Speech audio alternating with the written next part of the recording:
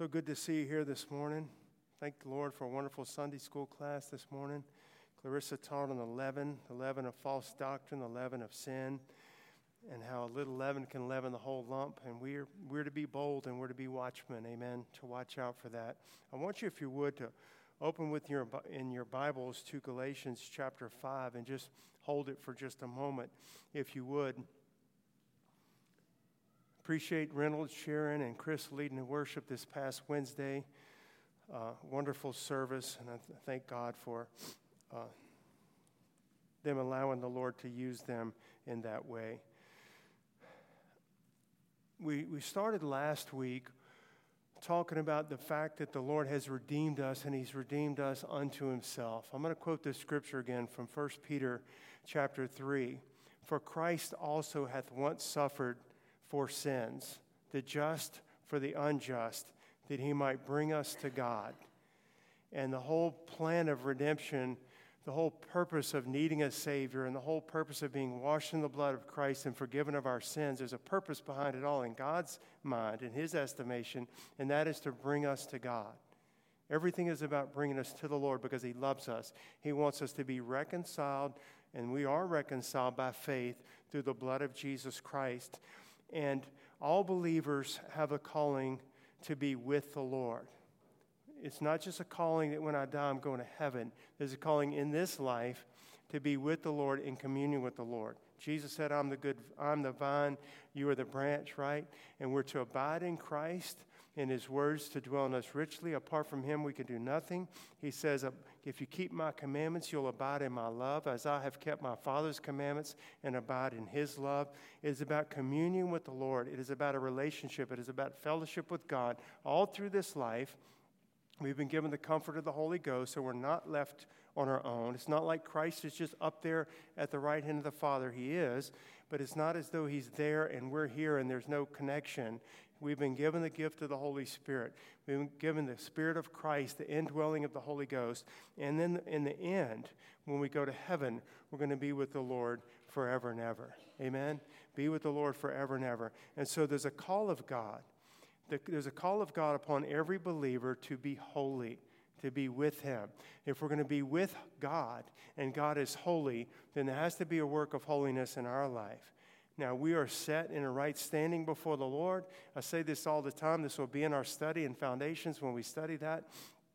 There is a righteousness that is very real, that is imputed to us as it was to Abraham, as it is to all believers by faith. When we believe the gospel, we believe in the Lord Jesus Christ, He imputes or imparts to us on His own, because of our trust in Him, the righteousness which comes by faith. The righteousness of Christ is ours. We're robed in the righteousness of Christ. That is like our legal standing. If this was the bar of a judge, and he was sitting here with his gavel, and we come in guilty, but we come to the Lord to be pardoned.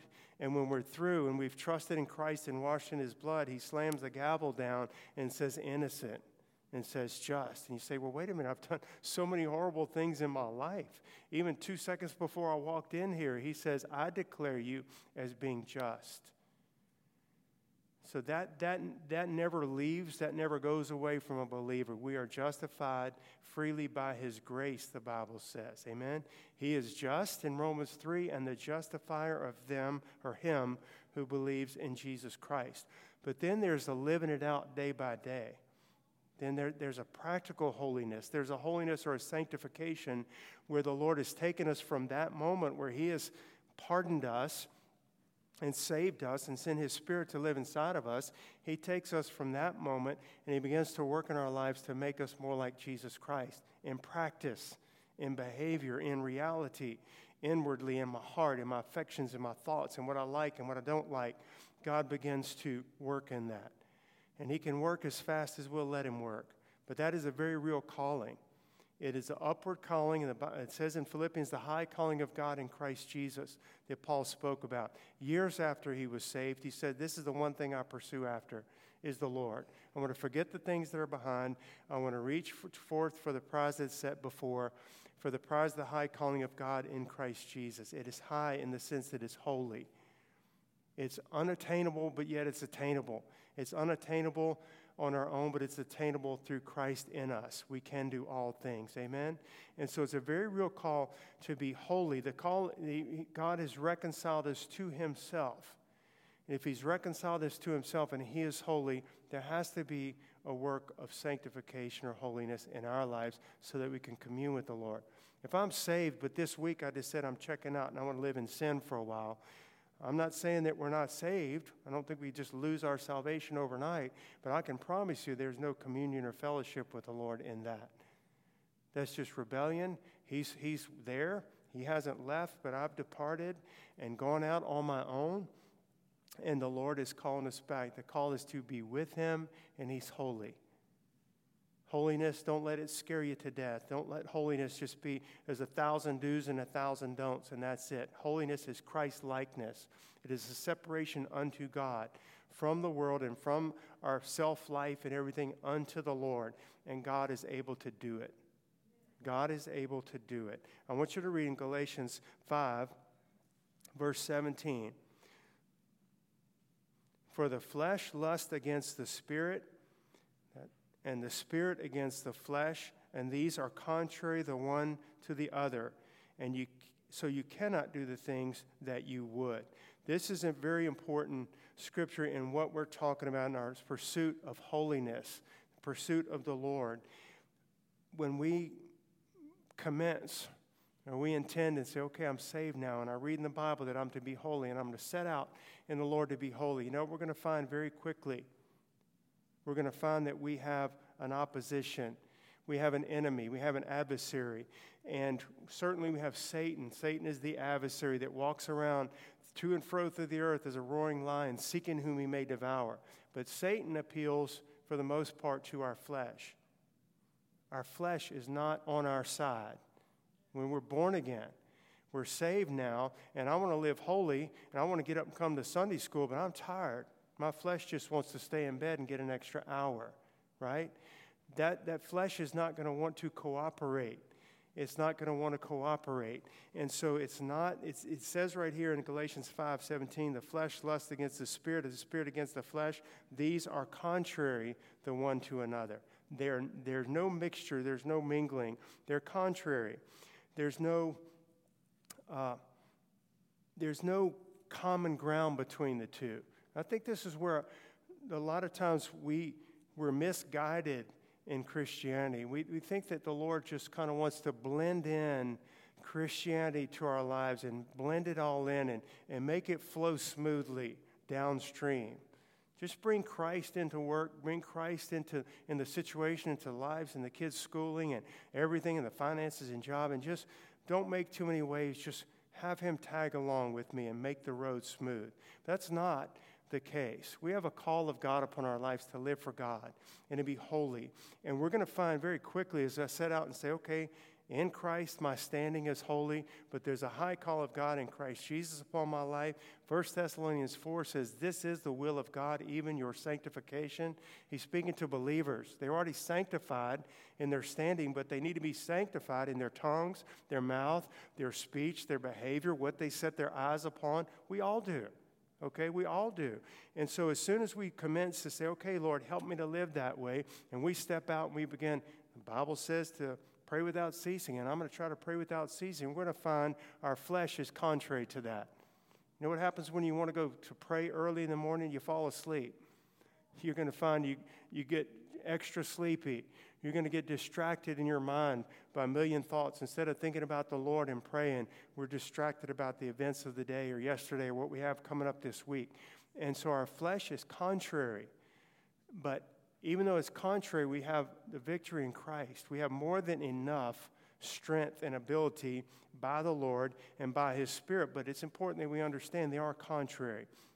There's not a meeting between the flesh and the Spirit. You know, when we see two parties, like I can remember, I don't even know how many years ago, there was early in the 70s, there was a peace treaty between Anwar Sadat of Egypt and I think it was Menachem Begin of Israel. And it shows them. It made Time magazine. It was the big news, and I guess it was a huge news. Egypt and Israel, this Muslim nation, and they're shaking hands, these two presidents, and signing some kind of peace accord. They're trying to make peace. Guess what? There's not really peace. It was a formality. It was a form only. There's not genuine peace. And there's no peace between your flesh and the Holy Ghost in you, the Spirit of Christ.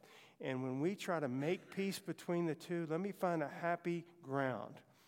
I mean, I'm saved, and I'm glad I'm saved, and I'm glad my sins are forgiven. I'm glad when I die I'm going to heaven. I love all that. But I love my life, too, the way it was before, or at least parts of it. And I want to keep those things in it.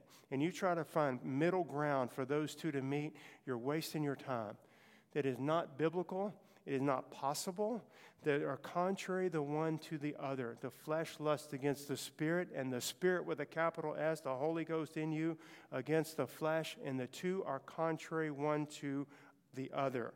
There's not a peace treaty. They're contrary. And the sooner I think we learn that and understand that and move on and say, oh, what do I do then? Then we're on the right track, okay? We're on the right track. The Lord did not come to make your flesh behave itself a little better. He didn't come to tame your flesh. He came that flesh would be crucified and that Christ would live in us fully and wholly and completely. It's not a peace treaty. It's not a common ground. The flesh is not rehabilitated. I preached in prisons all my life, and some of you have as well. And there's a whole goal. There's two different thoughts. Are they there to be punished, or are they there to be rehabilitated, or both? Maybe there's some truth in both, but there's no rehabilitation of the flesh. It's not going to be rehabilitated. It's not going to be taught to behave itself. Christ has to reign and rule, and the flesh, and when I say the flesh, that's when I'm talking about the flesh, is the carnal nature, the nature of Adam, the carnal, sinful nature of Adam. Every man has a decision to please. After we're saved, the born again has this decision: am I going to please God, or am I going to please the flesh? I'm going to live for God, or am I going to live in the flesh? I'm going to walk in the Spirit, or am I going to walk after the flesh? A believer can walk in the Spirit, and a believer can choose at some point to walk in the flesh. But you can't do both at the same time. And if I'm choosing the flesh for the next 5 minutes because it's something I want to watch on TV or a conversation I want to have that's ungodly, and I choose that, in that moment, I'm not walking in the Spirit. There's not a communion with Christ in that moment. And there's a deceitfulness of sin, and I think it's okay, and I end up building upon that. And I find myself, prayerfully, I'll wake up at some point way out in left field and say, how did I get so far from the Lord? Well, you walked in the flesh instead of the Spirit, and you didn't have to. Little choices we make all day long. And so the Bible says that speaks of an old man and a new man, right? In the New Testament, all through, the old man and the new man. The old man is that speaks of, in every person that's saved, we have the old man, I do, you do if you're saved, and we have the new man. If you're lost, you just have not given your life to Christ, you just have the old man at this time. But that old man, it would be carnal, it would be of the nature of Adam, and in Adam all have sinned, and in Adam all die, it says in Romans. And that is still present in me as a believer. But as a believer, I also have the new man. And the new man, the Bible says, is in Christ Jesus, created in true holiness. So both of those are present. And that old man has been there a lot, for most of us probably, that old man's been there a lot longer and had time to get developed and strong. Think about it that way. The old nature, you get set in your ways. Even as a Christian, you love Jesus, you can get set in your ways that are fleshly and carnal and not of God. There's a strong presence of the old man, because that old man, it's like an old growth forest. We talk about old growth forest. It's not just the pine trees. The old growth forest is the big oak trees and the redwoods and the things that take a long time to grow. And their wood's more valuable and so forth. They've been there a long time. Sometimes that old man has had a lot of time to grow and build up and kind of get its roots in. Then we give our life to Christ and we're saved, and we have the new man. And the new man is not, there's no conjunction between the two. The new man through and through is Christ. The old man is that old nature, and they're contrary one to another. Okay? The Bible says as newborn babes in 1 Peter 2, desire ye the sincere milk of the word that you may grow thereby. That's that new man. What is that saying? Desire means to crave like a baby's craving a bottle. I say it all the time. Everybody's got, so many have children or have had children or been around children. When a baby is a baby and a baby is ready to eat, it's not going to ask politely. If it's gone too long without eating or been neglected for a little while, they're going to be craving that bottle. Their body needs it. It's not just, I'm a little hungry, I want some potato chips and salsa. They're starving. Their body is craving it at that moment, okay? And that's the word. As newborn babes, crave the milk of the word. Why? That you may grow thereby. What is that? That's that new man. That new man is to grow. And that old man is not going to go down without a fight. Now, I'll say praise God at the beginning of this. I want to remind you, we have the Lord in us. Our sufficiency is of God.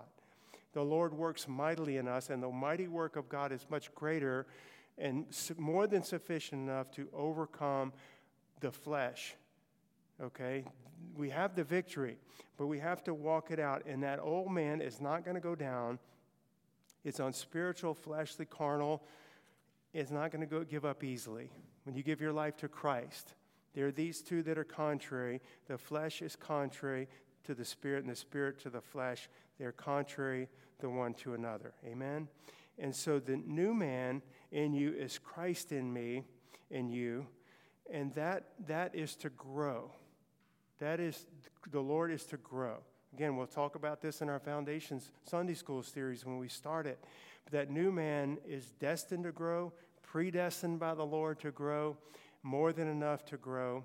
There's a good example I heard before that there was this man that hadn't been saved very long, and he listened to his pastor preach, and he went up and talked to him afterwards, and the pastor said, the man said to his preacher, he says, Pastor, I got this real struggle going on. It's like I have two dogs inside of me fighting. A white dog, which would be what's good and holy and of the Lord, and I got this black dog inside of me, which would just be all the sinful things and the fleshly things, and they're both fighting each other inside of me. And the pastor said to him, ask him a question. He says, well, which one wins? And the man said, well, whichever one I feed the most. I know that you've heard something like that. And that might sound oversimplifying it, but at the same time, there's a lot of truth to that. If I'm feeding the flesh, if we sow to the flesh, we're going to reap of the flesh corruption. If we sow to the Spirit, we're going to reap of the Spirit life everlasting. I have choices to make in this. This is what I'm preaching to you this morning, to myself. I have choices. We're not on a conveyor belt. Sometimes I watch this Modern Marvels on the Discovery Channel, or one of these channels, Science Channel. It shows how they make things, like how they make a radiator, or how they make something, a toothbrush, or whatever. Everything pretty much is on a conveyor belt. And in this stage, they stick the bristles in the toothbrush. In this stage, they harden the plastic. It goes through but everything just rolling through thousands per second, it seems like. We're not just on a conveyor belt in our Christianity. We have choices to make. Choose you this day whom you're going to serve. That's not just for salvation. That's waking up today, and you could choose to come to Sunday school or not. You could choose to come to church. You could choose to be on time. You could choose to lift your hands when we sing or stick them in your pocket. We're not robots. You can choose to open your Bible and read it today, or you can choose not to. You have that choice. Christians have that choice. But if you want to grow in the Lord, if you want to live an overcoming life, if you want to live a life that is an intimate fellowship with the Lord, which is for us, then we have to make the choices to yield and to obey and to submit and to do what the Lord tells us to in His Word. Amen. To trust Him, to yield to Him, to obey Him. The Bible says, we all know this passage, thou therefore, 2 Timothy 2, endure hardness as a good soldier of Jesus Christ. Now no man that warreth in wars entangles himself with the affairs of this life, that he might please him who had chosen him to be a soldier. So I have choices to make. I can get all entangled up in the world as a Christian, okay? And if I'm all entangled up in the world, then I'm not going to be a good soldier for the one who's called me to be a soldier. Just not, period. I'm not going to be. I'm not going to be a soldier that pleases the Lord, because a soldier that's pleasing the Lord is going to be standing at attention to his commanding officer at all times. He does not have an agenda of his own. The soldier is under the authority of the commanding officer, and that in our case is Jesus Christ. And so we yield to the Lord. Amen? We yield to the Lord.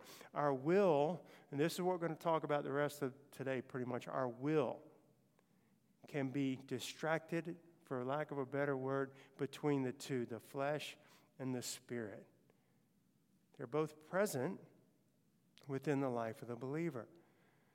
But we can be distracted between the two. Which one am I going to pay attention to? Which one am I going to try to please? Some of our energy goes to pleasing the flesh. Some of our finances, our will, our energy, our thought goes to pleasing the flesh. And some goes to pleasing the Lord over here. It's dedicated. Some of our energy and thought can be dedicated to feeding the old man. And God wants to bring us out of that. It's an increase, okay? It's an increase of holiness. It's an increase of submission to the Lord. Again, we love the Lord, but we say, I love certain parts of this old life too. And I want to hang on to that.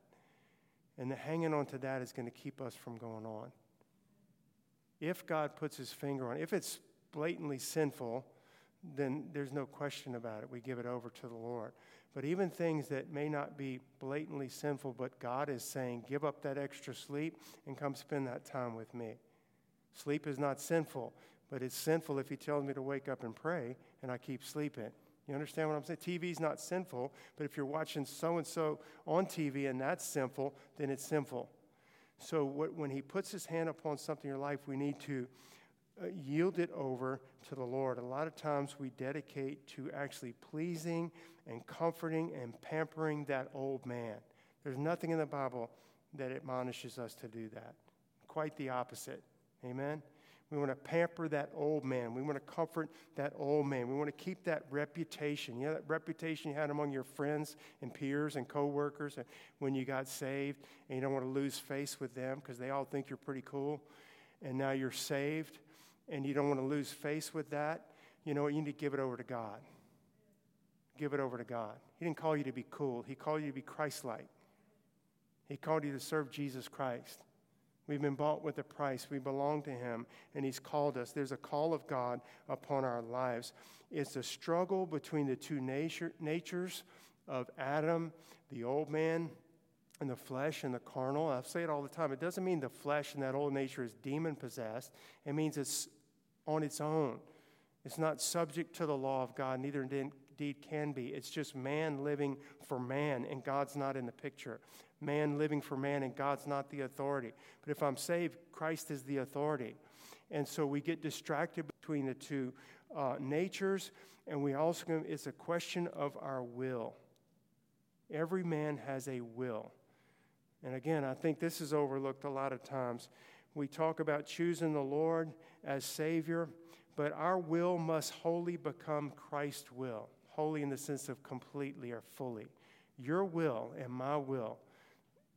We're only going to go as far in Jesus and grow as much in Jesus as that will is submitted to Christ. Every man is as holy as he wants to be. You can believe that. Every man or woman or believer is as holy as they want to be. You can be more holy, and so can I, as soon as that will is surrendered to the Lord.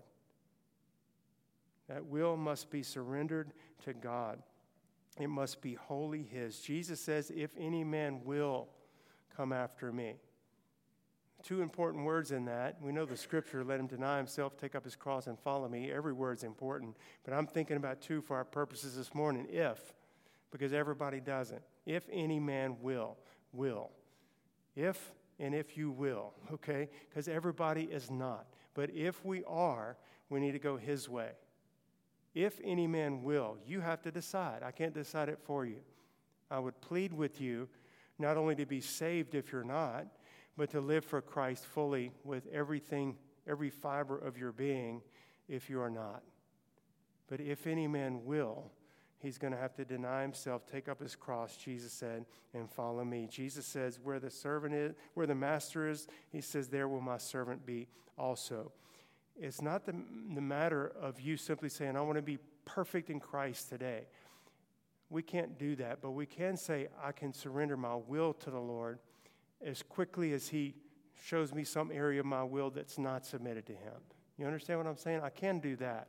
As quickly as he shows me, give up this or incorporate this into your life, do this, don't do this, and as soon as I will do that, that's a measure, instantly he can take it from there.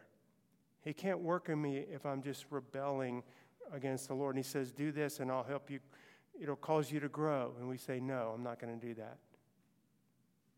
We're going to grow as quickly as that will is surrendered to the Lord. I'll tell you what every one of us in this room can do. We can surrender to the Lord. Every one of us in this room can surrender fully to the Lord. And you know what? We'll surrender fully to the Lord, and a day from now, and a week from now, a month from now, God will say, that was wonderful. You surrendered all this, but there's still this area. And he'll show us something we did. At the time we first surrendered, we didn't even realize that we were holding this back. That's okay. God does that. I'm talking about it every waking moment that we be as submitted to Christ as we possibly can be. And as we are, we're going to grow in the Lord. That will must be fully his will. Jesus said in the garden, not as I will, but as thou will, Father, right? If it's possible, let this cup pass from me. Nevertheless, not as I will. That's a perfect example of the servant heart and the submitted heart. And because he did that, God has also highly exalted him. The work on the cross was finished. Well, we're to be the same way. George Mueller, I know we've heard about him, England, and had the orphanages, a wonderful Christian man.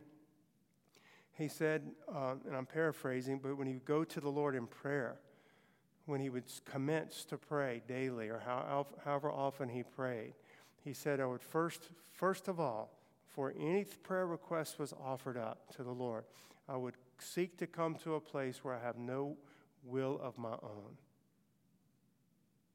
However long that took, 30 seconds or 30 minutes or an hour, he seek to come to a place in his heart of hearts and his mind where he had no will of his own. And then God could impress upon his heart and his mind by the Holy Ghost how to pray, what to pray, and he would pray correctly. It's a wonderful way to be. That was the first step. And so our growth in holiness is going to depend or hinges upon our will being sanctified. We need to have a sanctified will because there's a struggle within the life of the believers. You know it because you're saved and you experience it yourself.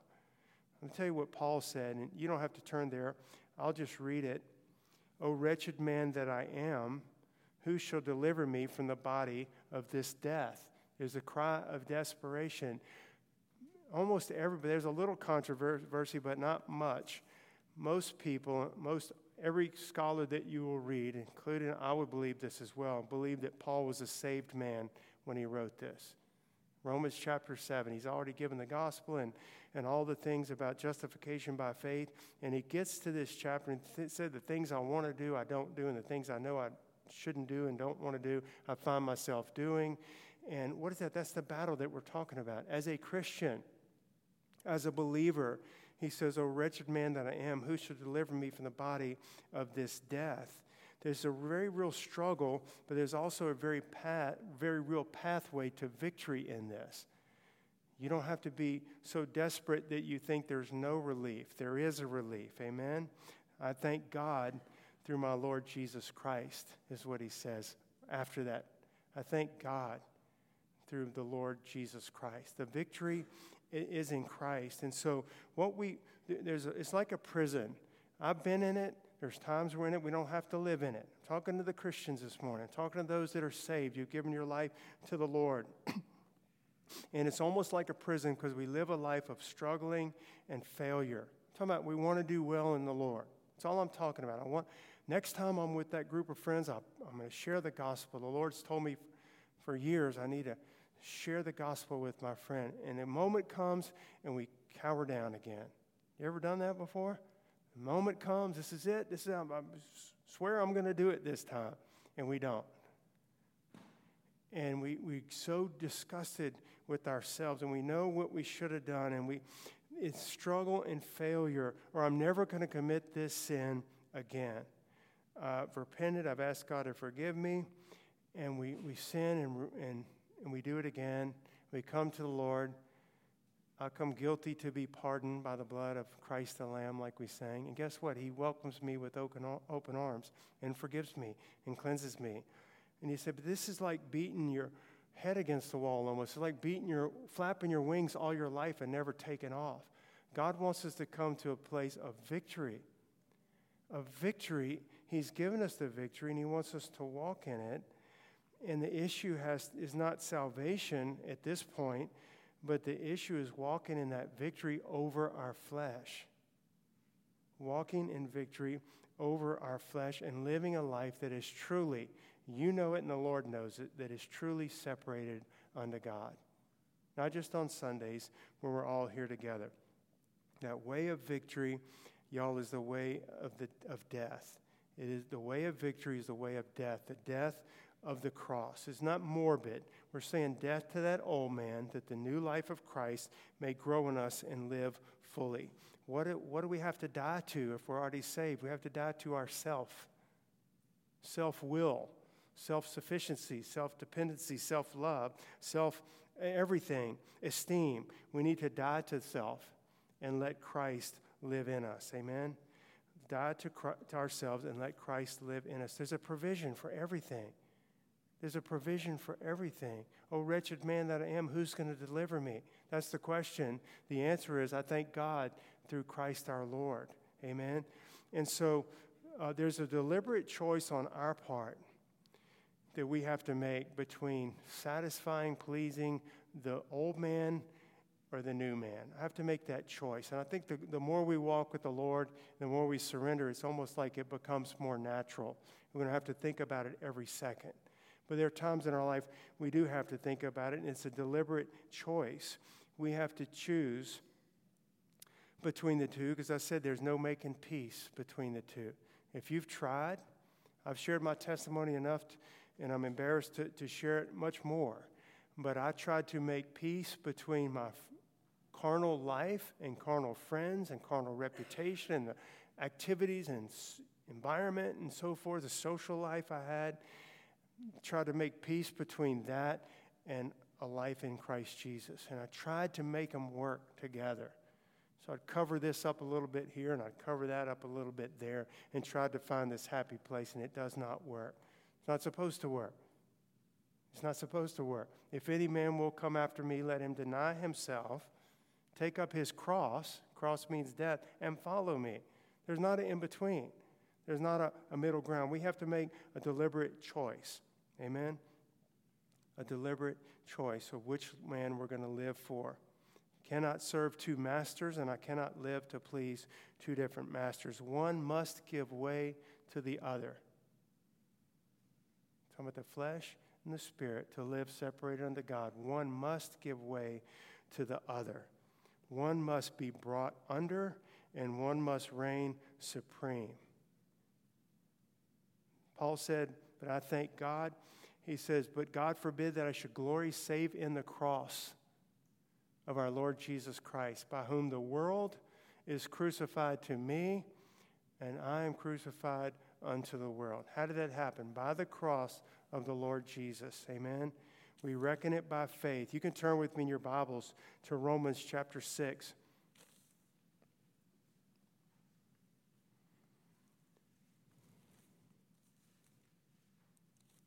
Romans chapter 6, verse 6. Then we'll skip down to verse 11. Romans 6:6. Knowing this is a matter of faith, y'all. Knowing this, that our old man is crucified with him. It's a work of the Lord, amen, and his cross, that the body of sin might be destroyed, that henceforth we should not serve sin. From this day forward, I shouldn't serve sin. How is that possible? By reckoning it so by faith, that I'm dead with Christ. That's what verse 11 says. Likewise, reckon ye also yourselves to be, he's writing to Christians here, Reckon ye also yourselves to be dead indeed unto sin, but alive unto God through Jesus our Lord. It is a question of faith and reckoning it so. You cannot serve both masters. You can't serve to gratify and satisfy and please the flesh and that reputation and everything in that form. Old self and the new man, which is created in holiness. They cannot. We cannot do that. That's where the prison comes from, trying to find that happy ground. I want to give a couple examples as I bring this to a close. I've been studying a book, and the guy uses, the author and the minister uses a lot of plant, horticulture type examples. He talks about the acorn. Everybody here has seen acorns. Okay, they come from an oak tree. The deer love to eat them. We have a lot down here in the South, acorns. Acorn is not just some little ball that falls off a tree. The acorn, in the side of that, it's in the right time, when it's covered by the dirt, it's going to spring forth. It's going to split open, and at the right time, in the right conditions, it's going to spring forth and sprout. And the sprout's going to eventually, if grows the way it should, become a big oak tree that bears what? Acorns. But here's the whole point of this. The acorn, I know it sounds silly, but I think it's a great analogy. The acorn must come to the point where it ceases to retain its own existence. The whole purpose of the acorn is not the acorn. The whole purpose of the acorn is the life that's going to come out of that. That acorn is going to go by the wayside. That acorn must come to a point where it ceases to try to hold on to its own existence and shape and color and form. And all the energy and all the life has to go to that sprout. And what we try to do a lot of times, we try to hang on to our acorn selves. I want to have Christ. I want to have this life of Christ. But there's so much of this old life and old man that I enjoy, or whatever it may be, and I want to hold on to that too. But unless a kernel of wheat fall to the ground and die, it abides alone. But if it falls to the ground, it's going to bring forth fruit. God wants your life to bring forth fruit. And it's enough. There comes to a point, and the point is now, where we need to stop trying to retain our old self and that old reputation and the old things of life. Before we got saved, we had maybe many saved as children, but a lot of us that were saved a little later in life, we had our nature, we had our own life, we had our dreams, that we were our pursuits, and there's things that we pampered and we loved, and we comforts and reputation and among men and worldly pleasures and our own will. When we come to Christ, that has to go. That acorn says it's got to come to a place where it joyfully says, no, this is all about fruit bearing. This is all about the life that's going to come forth. And that acorn has to come to a place where it doesn't try to hold on to itself, but all the energy in life goes to that fresh little green sprout that's going to pop up. That fruit would be born.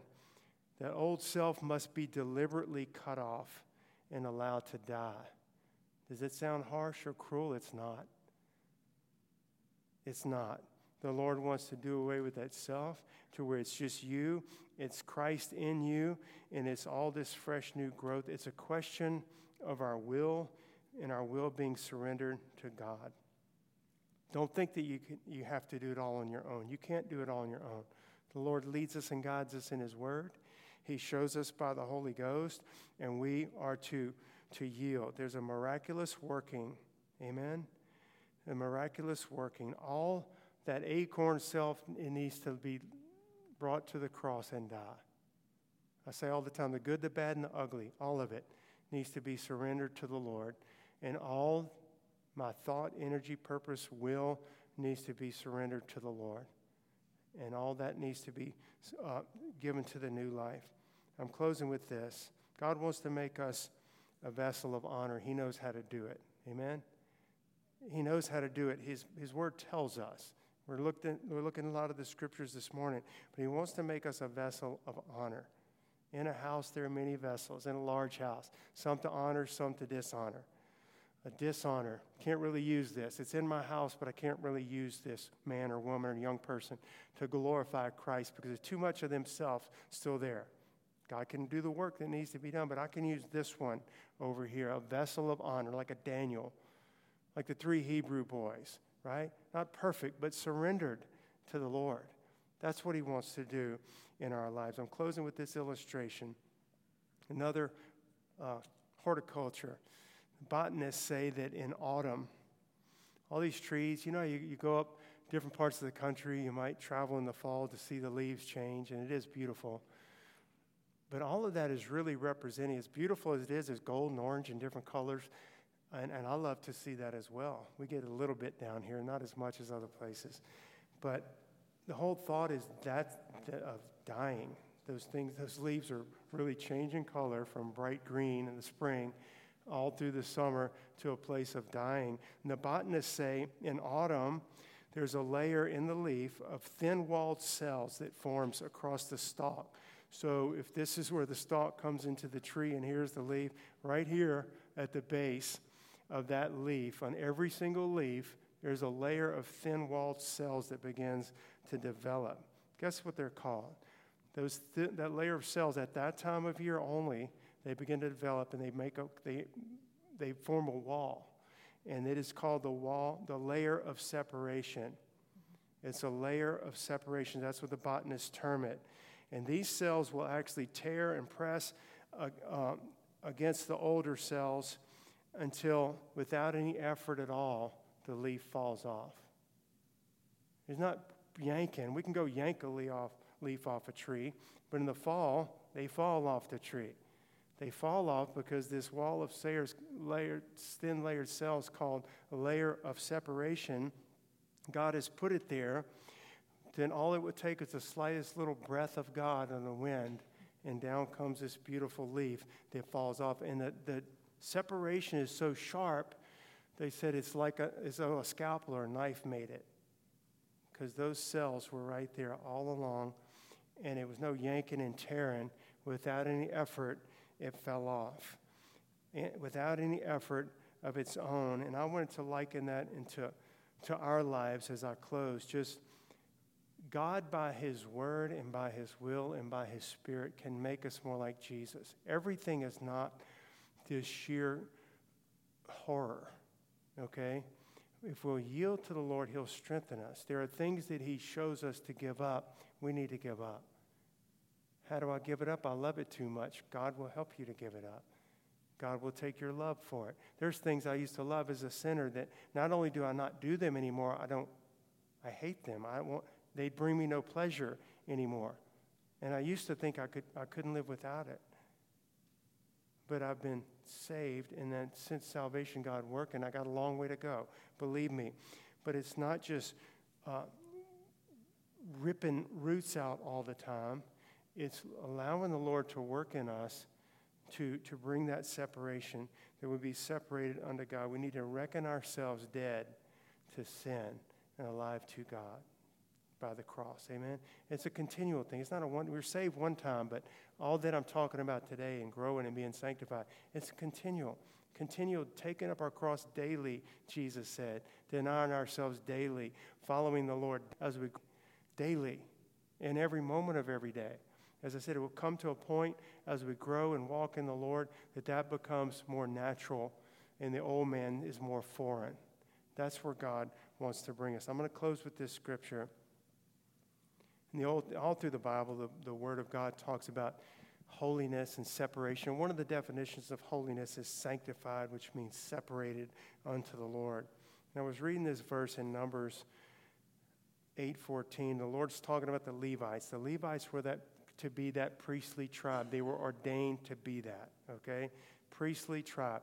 All the people and all of Israel, and here's the tabernacle, and here's the brazen altar, and here's everything, the courtyard, and the golden lampstand, and the mercy seat, and all that, representing the Lord. Those Levites were to be the ones that ministered to the Lord.